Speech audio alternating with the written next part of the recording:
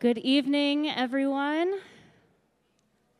Good evening, and welcome to our Good Friday service here at Life Church. We are very glad that you're here with us today to celebrate and to reflect on the life of Jesus Christ. So Good Friday is a day that we as Christians spend time reflecting and mourning the loss of Jesus' earthly life. So on this day, we remember how Jesus willingly suffered and died by crucifixion as the ultimate sacrifice for our sins. So tonight, we will be doing so by having a Tenebrae service, which is a service where we will progressively dim the lights to walk through and symbolize the darkness leading up to Jesus' death. So as we read through Scripture, we'll take communion, we worship together. Our hope tonight is that we can all sit in that darkness, sit in that despair, that hopelessness of Jesus' earthly death. So tonight we mourn that earthly life before moving to the hope of Easter.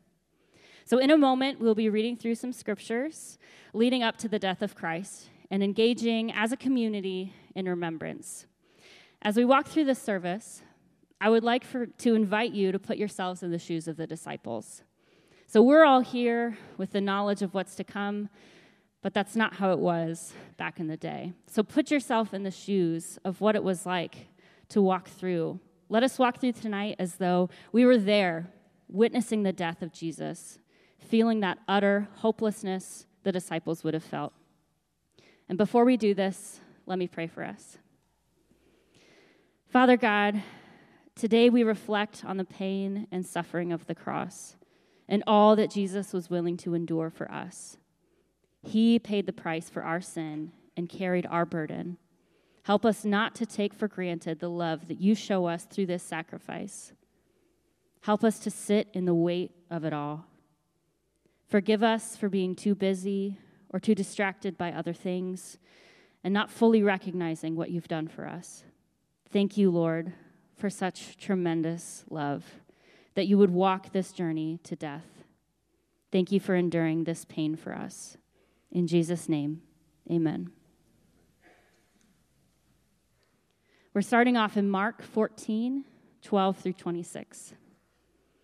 On the first day of the festival of unleavened bread, when it was customary to sacrifice the Passover lamb, Jesus' disciples asked him, "Where do you want us to go and make preparations for you to eat the Passover?" So he sent two of his disciples, telling them, "Go into the city, and a man carrying a jar of water will meet you. Follow him. Say to the owner of the house that he enters, 'The teacher asks, where is my guest room, where I may eat the Passover with my disciples?' He will show you a large room upstairs, furnished and ready. Make preparations for us there." The disciples left, went into the city, and found things just as Jesus had told them. So they prepared the Passover. When evening came, Jesus arrived with the 12. While they were reclining at the table eating, he said, "Truly I tell you, one of you will betray me, one who is eating with me." They were saddened, and one by one they said to him, "Surely you don't mean me." It is one of the 12, he replied, "one who dips bread into the bowl with me. The Son of Man will go just as it is written about him. But woe to the man who betrays the Son of Man. It would be better for him if he had not been born." While they were eating, Jesus took bread, and when he had given thanks, he broke it and gave it to his disciples, saying, "Take it. This is my body." Then he took a cup, and when he had given thanks, he gave it to them, and they all drank from it. "This is my blood of the covenant, which is poured out for many," he said to them. "Truly, I tell you, I will not drink again from the fruit of the vine until that day when I drink it new in the kingdom of God." When they had sung a hymn, they went out to the Mount of Olives. So communion. The festival of unleavened bread, as mentioned in the passage, in the Passover meal were traditions in Jewish religion to remember God's deliverance of his people from slavery and tyranny from the Pharaoh in Egypt. The festival of unleavened bread required the people to remove all leavened food and leavening agents in their house. For example, any yeast or bread had to be kept out of the house for 7 days to symbolize the purging of sin from their lives. The festival ended when with the Passover meal, where an innocent, unblemished lamb that would have been living in the house with them during that time would be sacrificed to cover the sins of all who were in the house. The people would then partake in eating the unleavened bread and drinking the wine in remembrance.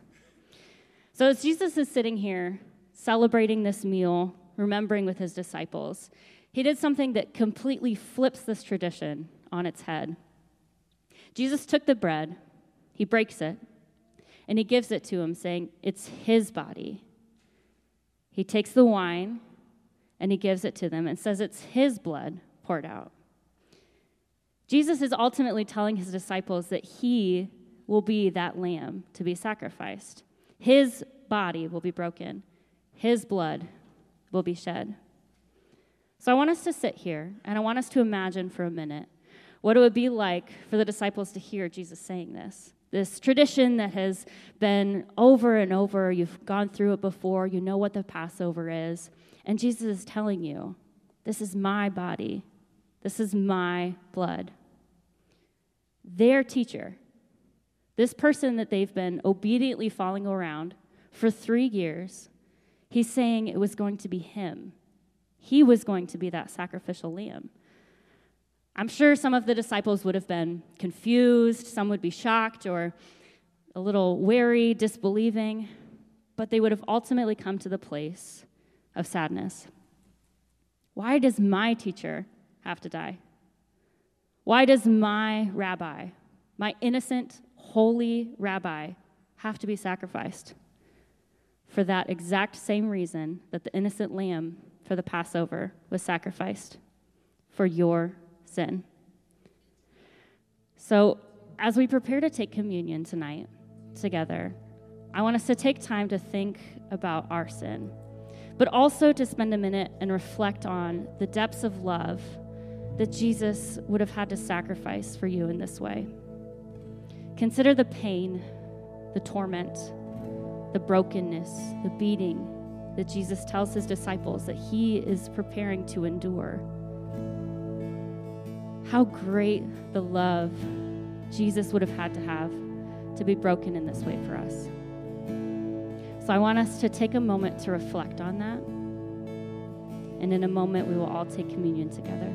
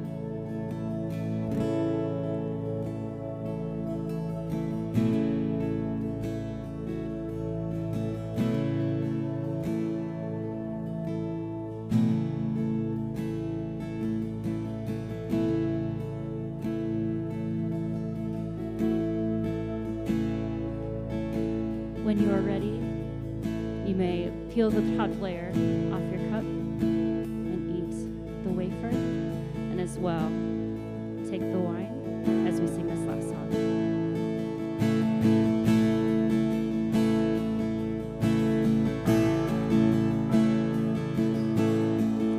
We bow our hearts, we bend our knees. Our spirit, come make us humble. We turn our eyes from evil things. Oh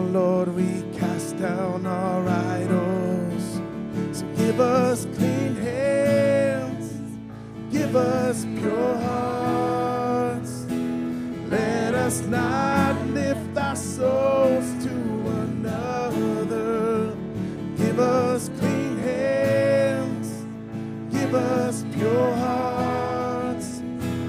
Let us not lift our souls to another. Oh God, let us be a generation that seeks your face. Oh God of Jacob. Oh God, let us be a generation that seeks your face. Oh God of Jacob.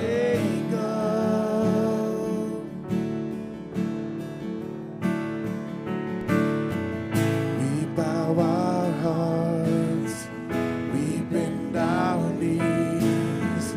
Oh Spirit, come make us humble. We turn our eyes from evil things.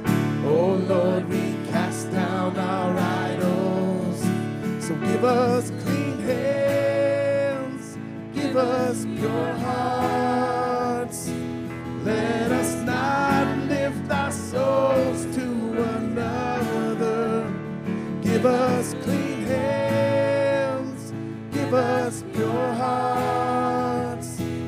Let us not lift our souls to another. Oh God, let us be a generation that seeks your face. Oh God of Jacob. Oh God, let us be a generation that seeks your face. Oh God of Jacob. Amen. You guys can have a seat. Matthew 26, 36 through 56. Then Jesus went with his disciples to a place called Gethsemane, and he said to them, "Sit here while I go over there and pray." He took Peter and the two sons of Zebedee along with him, and he began to be sorrowful and troubled. Then he said to them, "My soul is overwhelmed with sorrow to the point of death. Stay here and keep watch with me." Going a little further, he fell with his face to the ground and prayed, "My Father, if it is possible, may this cup be taken from me. Yet not as I will, but as you will." Then he returned to his disciples and found them sleeping. "Couldn't you men keep watch with me for 1 hour?" he asked Peter. "Watch and pray so that you will not fall into temptation. The spirit is willing, but the flesh is weak." He went away a second time and prayed, "My Father, if it is not possible for this cup to be taken away unless I drink it, may your will be done." When he came back, he again found them sleeping because their eyes were heavy. So he left them and went away once more and prayed the third time, saying the same thing. Then he returned to the disciples and said to them, "Are you still sleeping and resting? Look, the hour has come, and the Son of Man is delivered into the hands of sinners. Rise, let us go. Here comes my betrayer." While he was still speaking, Judas, one of the 12, arrived. With him was a large crowd, armed with swords and clubs, sent from the chief priests and the elders of the people. Now the betrayer had arranged a signal with them. "The one I kiss is the man. Arrest him." Going at once to Jesus, Judas said, "Greetings, Rabbi," and kissed him. Jesus replied, "Do what you came for, friend." Then the men stepped forward, seized Jesus, and arrested him. With that, one of Jesus' companions reached for his sword, drew it out, and struck the servant of the high priest, cutting off his ear. "Put your sword back in its place," Jesus said to him, "for all who draw the sword will die by the sword. Do you think I cannot call on my Father, and he will at once put at my disposal more than 12 legions of angels? But how then would the scriptures be fulfilled that say it must happen this way?" In that hour, Jesus said to the crowd, "Am I leading a rebellion that you have come out with swords and clubs to capture me? Every day I sat in the temple courts teaching, and you did not arrest me. But this has all taken place that the writings of the prophets may be fulfilled." Then all the disciples deserted him, and fled.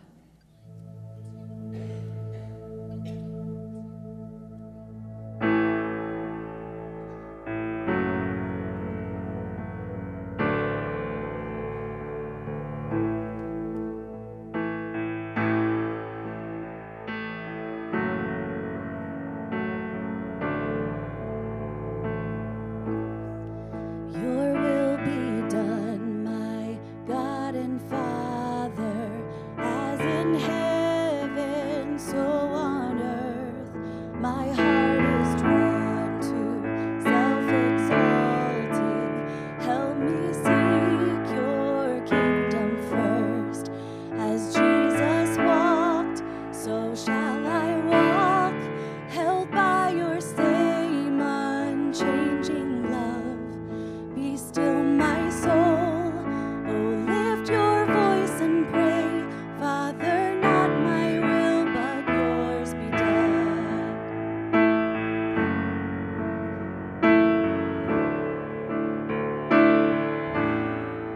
How in that garden he persisted, I may never fully know the fearful weight of true obedience. It was held by him alone.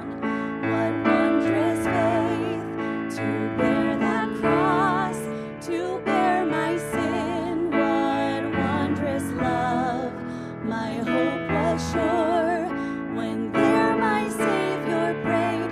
Father, not my will, but yours be done.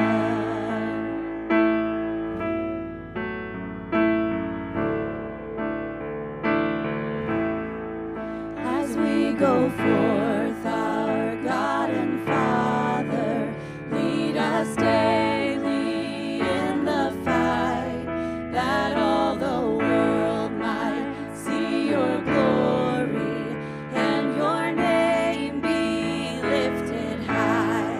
For in this name we overcome, for you shall see us safely home. Now as your church, we lift our voice and pray.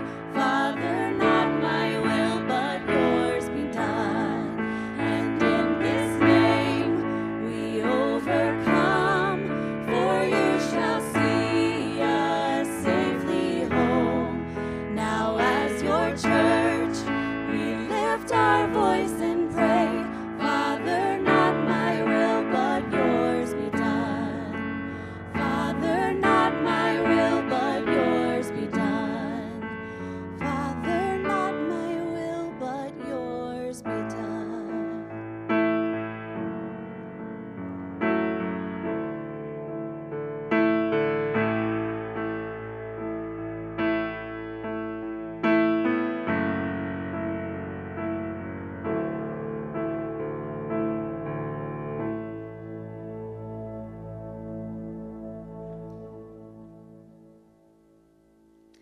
In Mark chapter 14, verses 53 through 65. They took Jesus to the high priest, and all the chief priests, the elders, and the teachers of the law came together. Peter followed him at a distance, right into the courtyard of the high priest. There he sat with the guards and warmed himself at the fire. The chief priests and the whole Sanhedrin were looking for evidence against Jesus so that they could put him to death, but they did not find any. Many testified falsely against him, but their statements did not agree. Then some stood up and gave this false testimony against him. We heard him say, I will destroy this temple made with human hands, and in 3 days will build another, not made with hands. Yet even then their testimony did not agree. Then the high priest stood up before them and asked Jesus, Are you not going to answer? What is this testimony that these men are bringing against you? But Jesus remained silent and gave no answer. Again, the high priest asked him, Are you the Messiah, the Son of the Blessed One? I am, said Jesus. And you will see the Son of Man sitting at the right hand of the Mighty One and coming on the clouds of heaven. The high priest tore his clothes. Why do we need any more witnesses? He asked. You have heard the blasphemy. What do you think? They all condemned him as worthy of death. Then some began to spit at him. They blindfolded him, struck him with their fists, and said, "Prophesy." And the guards took him and beat him. Very early in the morning, the chief priests, with the elders, the teachers of the law, and the whole Sanhedrin, made their plans. So they bound Jesus, led him away, and handed him over to Pilate. "Are you the king of the Jews?" asked Pilate. "You have said so," Jesus replied. The chief priests accused him of many things. So again, Pilate asked him, "Aren't you going to answer? See how many things they're accusing you of?" But Jesus still made no reply, and Pilate was amazed. Now it was the custom at the festival to release a prisoner whom the people requested. A man called Barabbas was in prison with the insurrectionists who had committed murder in the uprising. The crowd came up and asked Pilate to do for them what he usually did. "Do you want me to release to you the king of the Jews?" asked Pilate, knowing it was out of self-interest that the chief priests had handed Jesus over to him. But the chief priests stirred up the crowd to have Pilate release Barabbas instead. "What shall I do then with the one you call the king of the Jews?" Pilate asked them. "Crucify him," they shouted. "Why? What crime has he committed?" asked Pilate. But they shouted all the louder, "Crucify him." Wanting to satisfy the crowd, Pilate released Barabbas to them. He had Jesus flogged and handed him over to be crucified.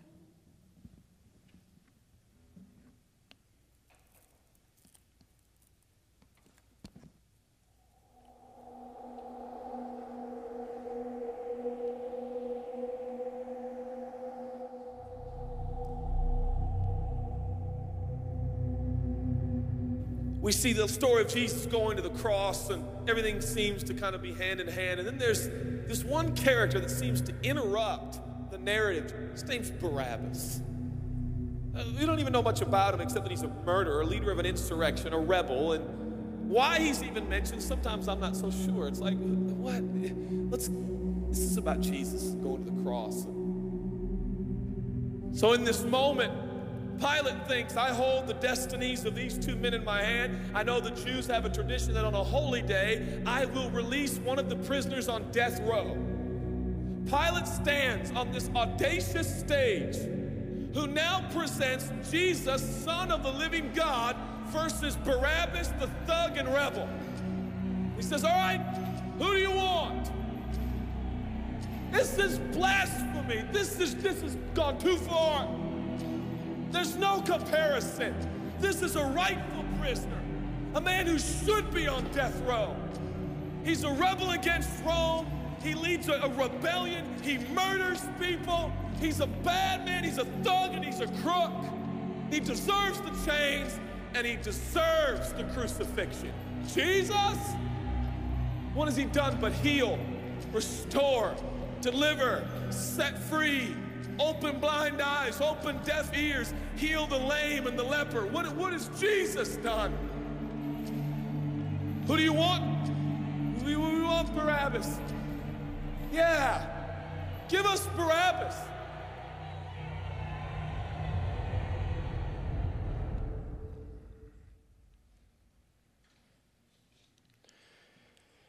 In Mark 15:21 through 39, a certain man from Cyrene, Simon, the father of Alexander and Rufus, was passing by on his way from the country, and they forced him to carry the cross.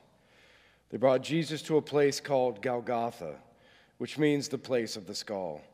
Then they offered him wine mixed with myrrh, but he did not take it. And they crucified him.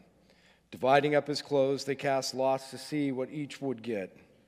It was 9 a.m. when they crucified him. The written notice of the charge against him read, "The King of the Jews." They crucified 2 rebels with him, one on his right and one on his left. Those who passed by hurled insults at him, shaking their heads and saying, "So, you who are going to destroy the temple and build it in 3 days, come down from the cross and save yourself." In the same way, the chief priests and the teachers of the law mocked him among themselves. "He can't save others," they said. He has saved others, they said, but he can't save himself. Let the Messiah, this King of Israel, come down now from the cross, that we may see and believe. Those crucified with him also heaped insults on him. At noon, darkness came over the whole land until the afternoon. And at 3 p.m, Jesus cried out in a loud voice, Eloi, Eloi, lema sabachthani, which means, my God, why have you forsaken me? When some of those standing near heard this, they said, listen, he's calling for Elijah. Someone ran, filled a sponge with wine and vinegar, put it on a staff, and offered it to Jesus to drink. Now leave him alone, and let's see if Elijah comes to take him down. He said with a loud cry, and with a loud cry, Jesus breathed his last. The curtain of the temple was torn in two from top to bottom. And when the centurion who stood there in front of Jesus saw that he had died, he said, surely this man was the Son of God. So as we said in the beginning of this Good Friday service, one of the things that I think is overlooked quite a bit is this, what happened before the resurrection?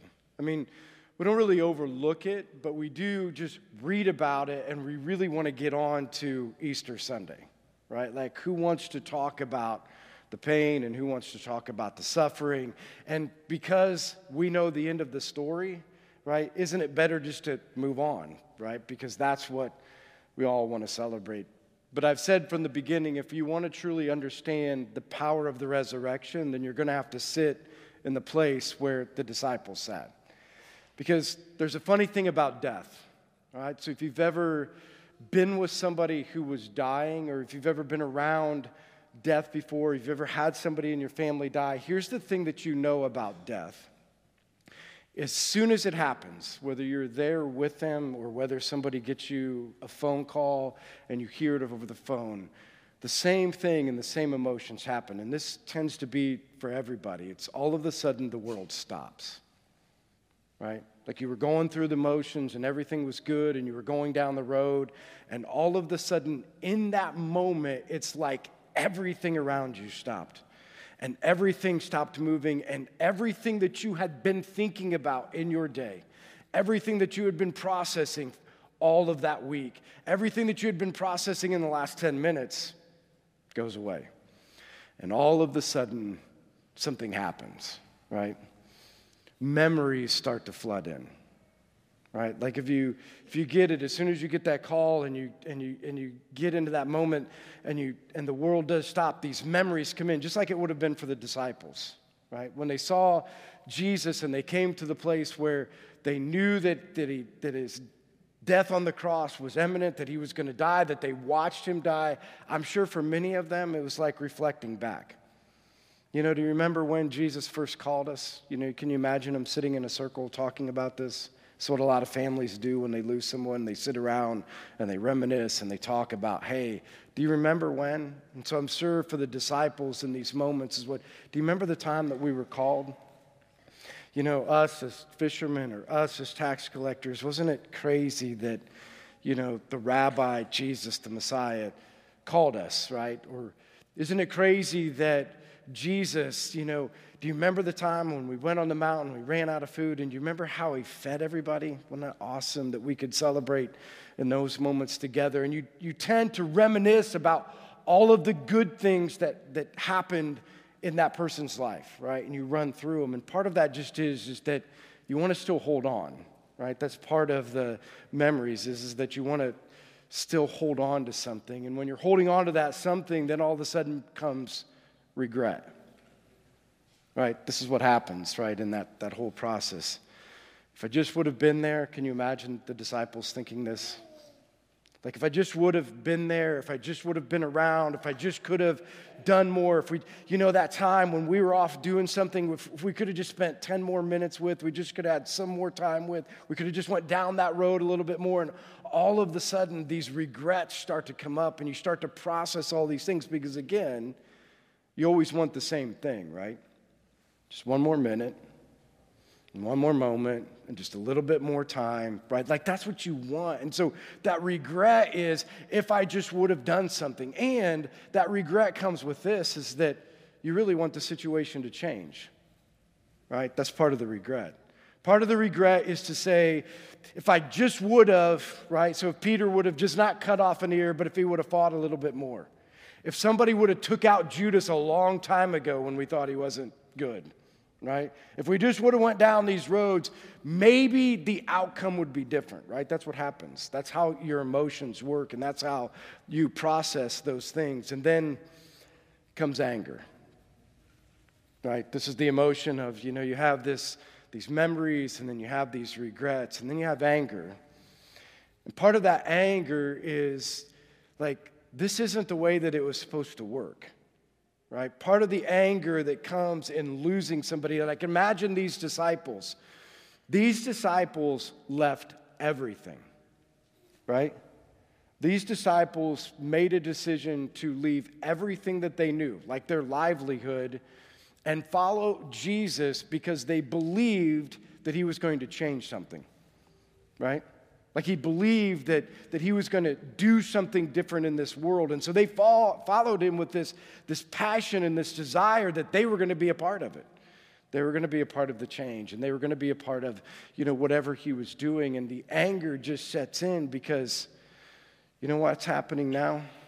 You can't fix it, right? There's nothing that you can do.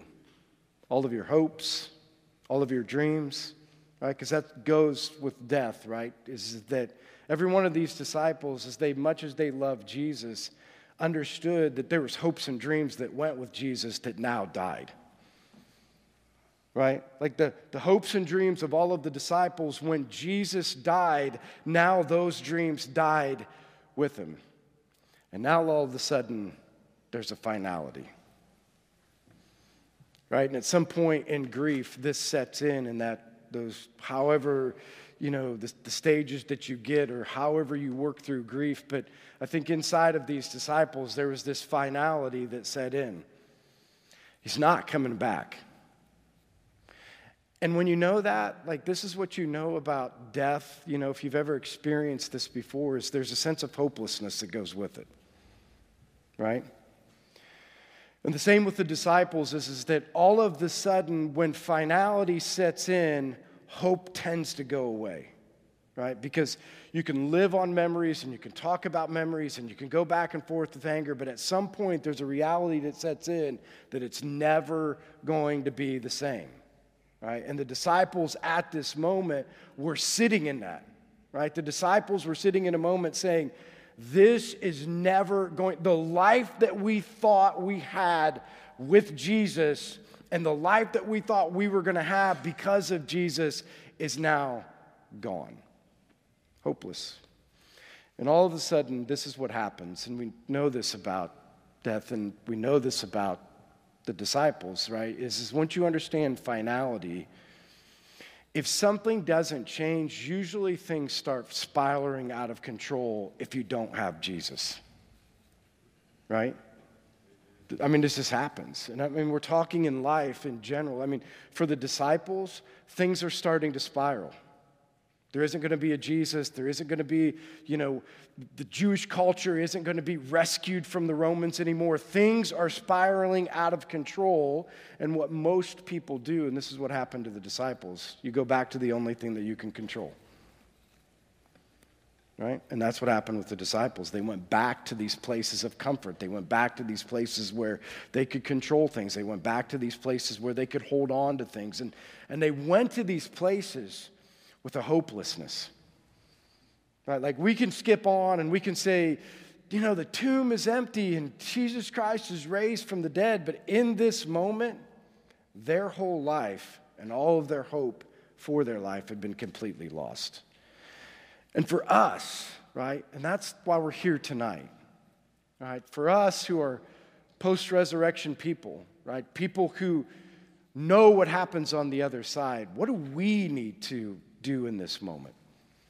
Because you do know the other side of the story. You do know coming on Easter Sunday, we're celebrating Jesus Christ defeating death and being raised from the dead, right? And we're going to celebrate that together, and you know that. But what do you need to do today, right? What is it that we need to process so that when we come together to celebrate that, the resurrection means what it did to the disciples at the time? Because can you imagine that? Like, think about this for a second. Can you imagine being disciples who had went back in a hopeless state, all of a sudden seeing Jesus Christ alive? I bet they ain't sitting in their seat, right? I bet they're making sure they make it to the celebration. I bet they're not sitting back thinking about an Easter egg hunt, right? Like, they're celebrating what just happened because now what was dead has now come alive, right? So how do we get to that point? And how do you get to the point when you show up on Easter Sunday, when you come to a place where we're going to talk about the resurrection? How do you get to the point? Because I would say most people in this room, right? This is kind of what a Good Friday service is. Most people in this room are Christian people. Right? Most people in this room have made a decision to give their life to Christ, and He now lives inside of you, right? And you've probably been to a lot of Easter services, right? And you might even say that year after year after year, I mean, yeah, it's Easter, and the biggest thing that we do on Easter is wear a different hat. They don't wear hats anymore. They don't wear hats to Life Church, but I'll bet you little girls are wearing hats somebody else, right? But you know what I mean? Like, isn't this the big deal on Easter Sunday, right? You dress differently than you ever dressed before. You dress your kids differently than they've ever dressed in their life, right? And then you show up at the church, and the greatest celebration that you could have is getting there and then getting home, right? And I'm just telling you, if you understand to the depths of where the disciples were, you're going to want to stay here, right? And you're going to want to celebrate, and you're going to want to talk through, and you're going to want to tell your neighbor, and you're going to want to go to somebody else. You're going to want to take that out to other people. You're going to want to make sure, because here's what you need to know. See, if you get this and you remember this part of your life, just so you understand, there are other people's lives right now that Jesus is dead in their life, and they are spiraling out of control. You see, sometimes if you don't necessarily understand the depths of the loss and what life was like without Jesus, then you also forget that there are still people living a life without Jesus because you've been doing it for so long, right? You've been living it for so long. But sitting here in this Good Friday service is an opportunity for you to remember a few things. And this is how it is for me, and it's every time I talk about this, this is where my heart goes, right? When I look at the crucifixion and when I look at, I'll never forget the picture of when the Passion for Christ is when Jesus was being whipped. And he's standing there on that post, and he's chained to the post. And he's being beaten. And again, this is what Scripture says. They couldn't even be this graphic, although it was pretty graphic, right? But they couldn't be this graphic because he said he was beaten beyond human recognition. And at that moment, when he's at that post and he's getting whipped, and at what we know is his back is being filleted, organs would be coming out of his body, he would have been beaten, not just whipped, but beaten. And he could have at any moment called down a legion of angels to stop it. At any moment, he could have snapped his fingers, called upon God, and it could have all been over. And the one time, I'll never forget it, he falls to the ground. And he gets back up. Why? He could have stayed on the ground, not taken more of a beating. But he gets back up.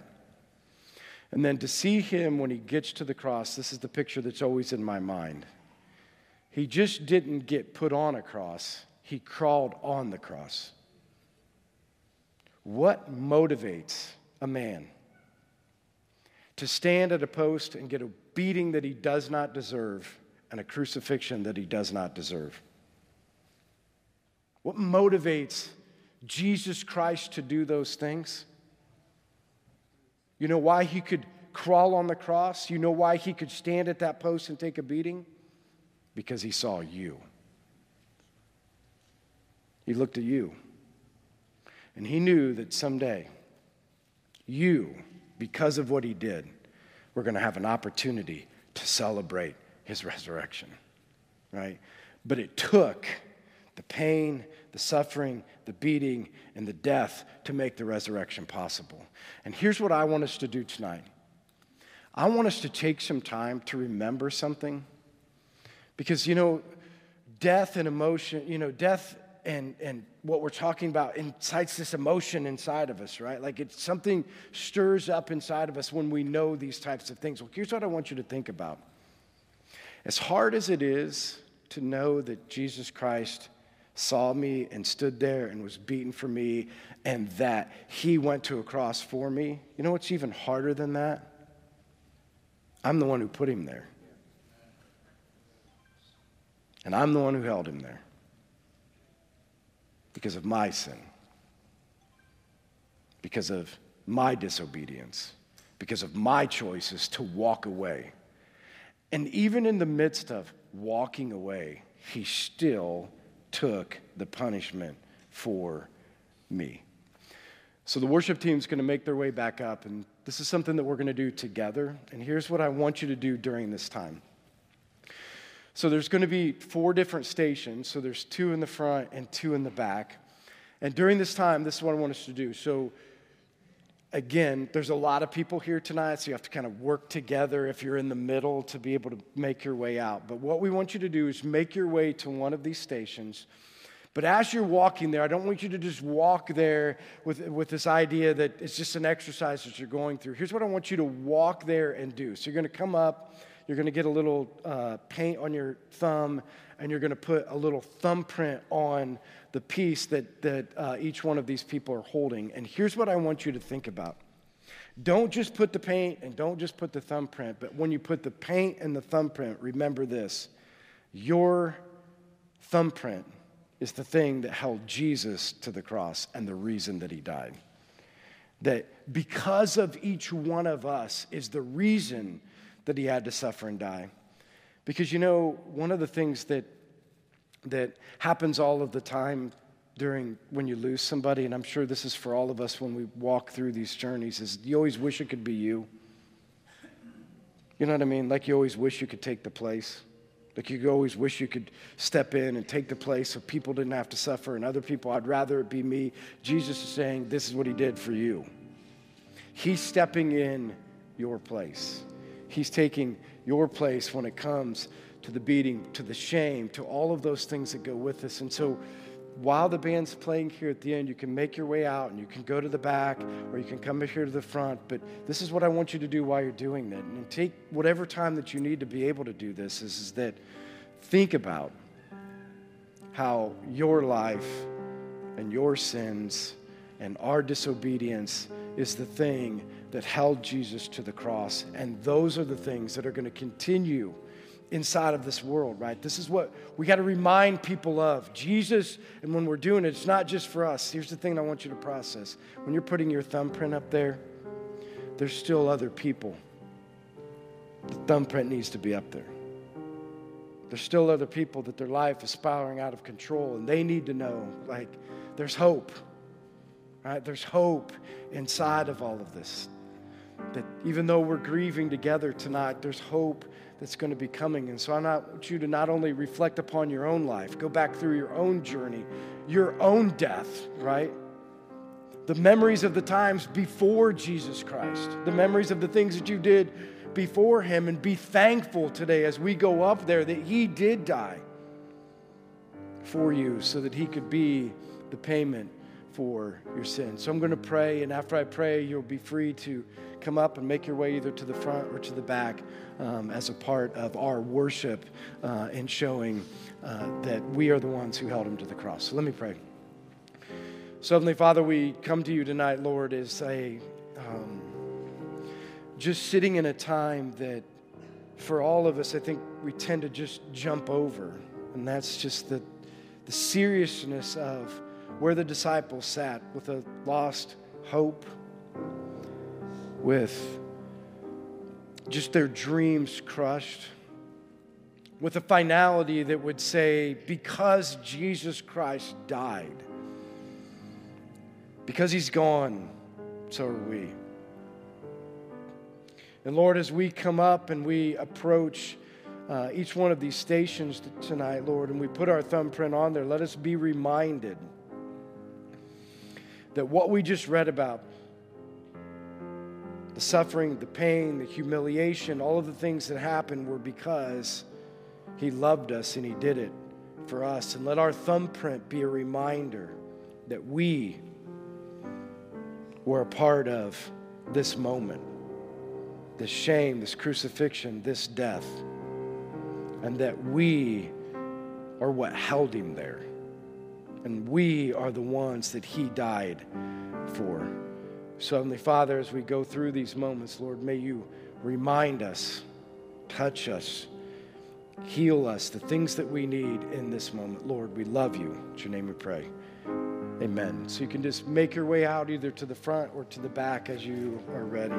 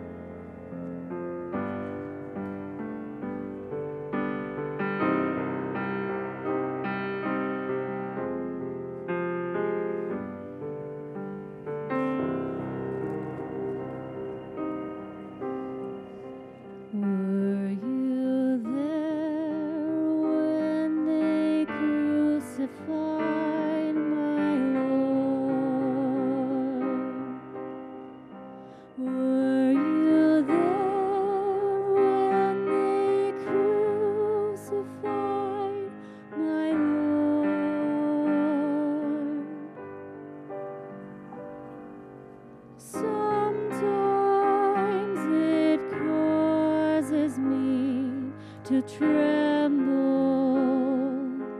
tremble. Were you there when they crucified my Lord?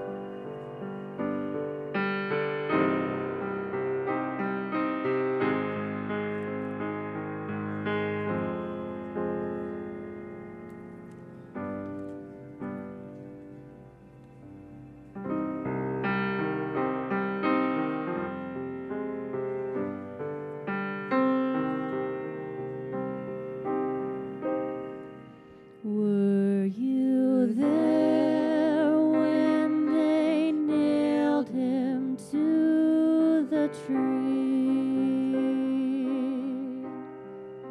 Were you there when they nailed him to the tree?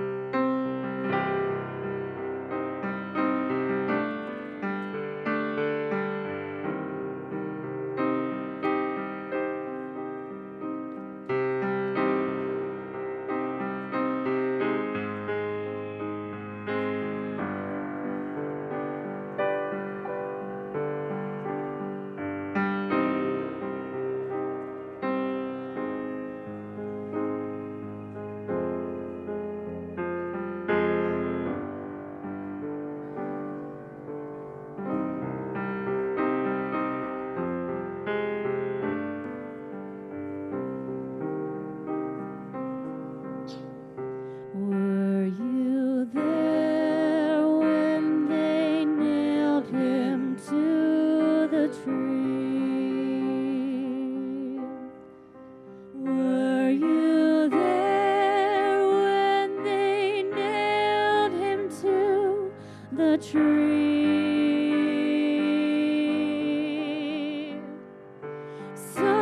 Sometimes it causes me to tremble,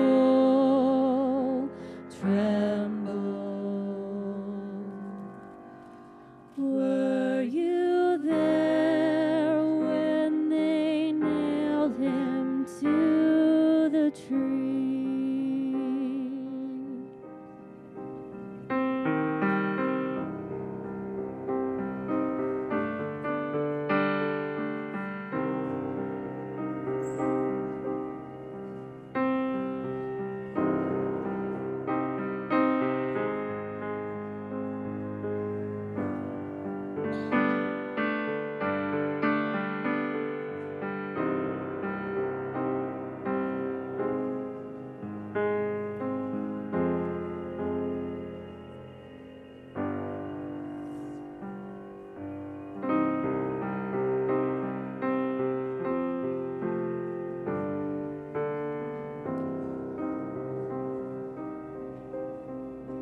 Were you there when they crucified my Lord?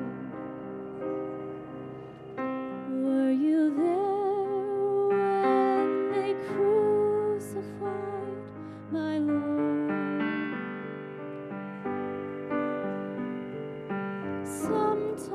Sometimes it causes me to tremble, tremble.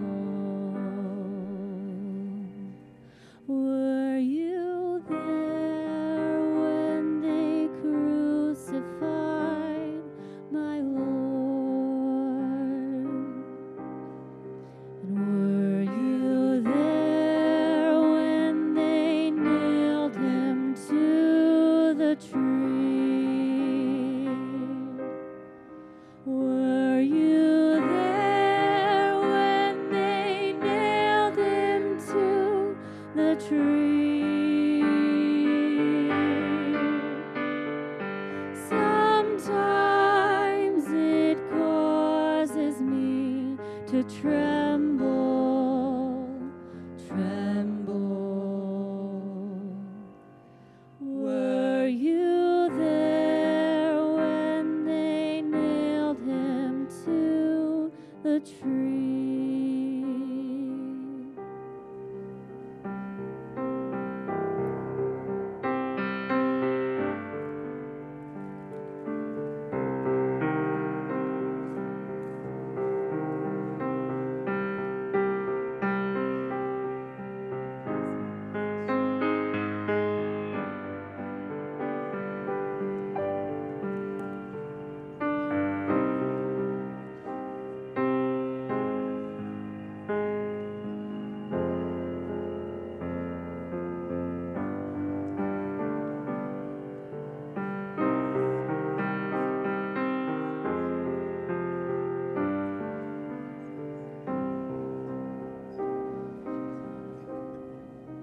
Were you there when they crucified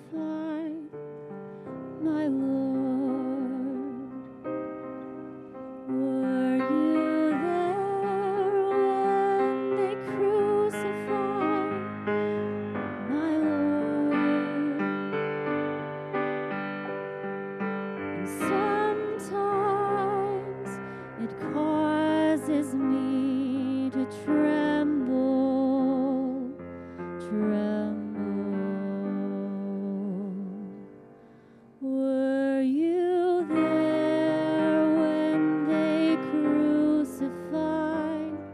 my Lord. Were you there when they nailed him to the tree? Were you there when they nailed him to the tree? And sometimes it causes me to tremble, tremble. Were you there when they nailed him to the tree?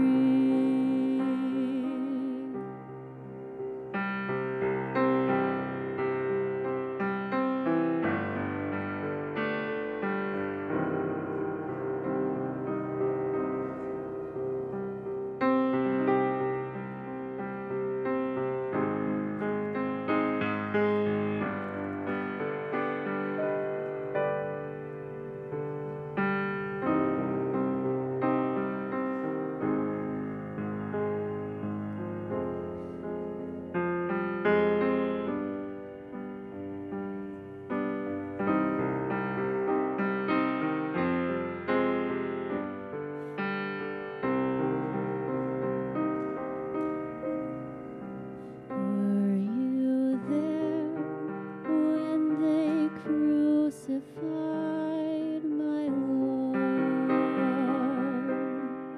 Were you there when they crucified my Lord?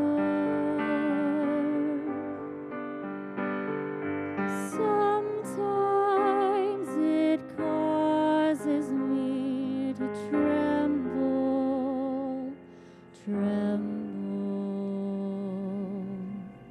Were you there when they crucified my Lord?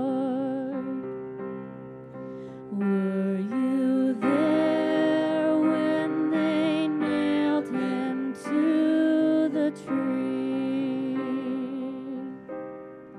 Were you there when they nailed him to the tree?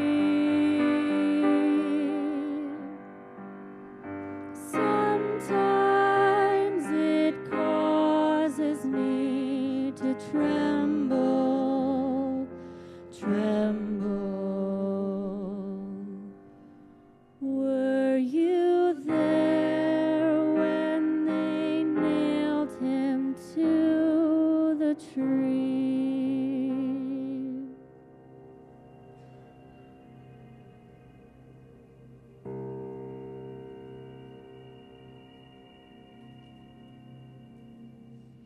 Were you there when they laid him in the tomb?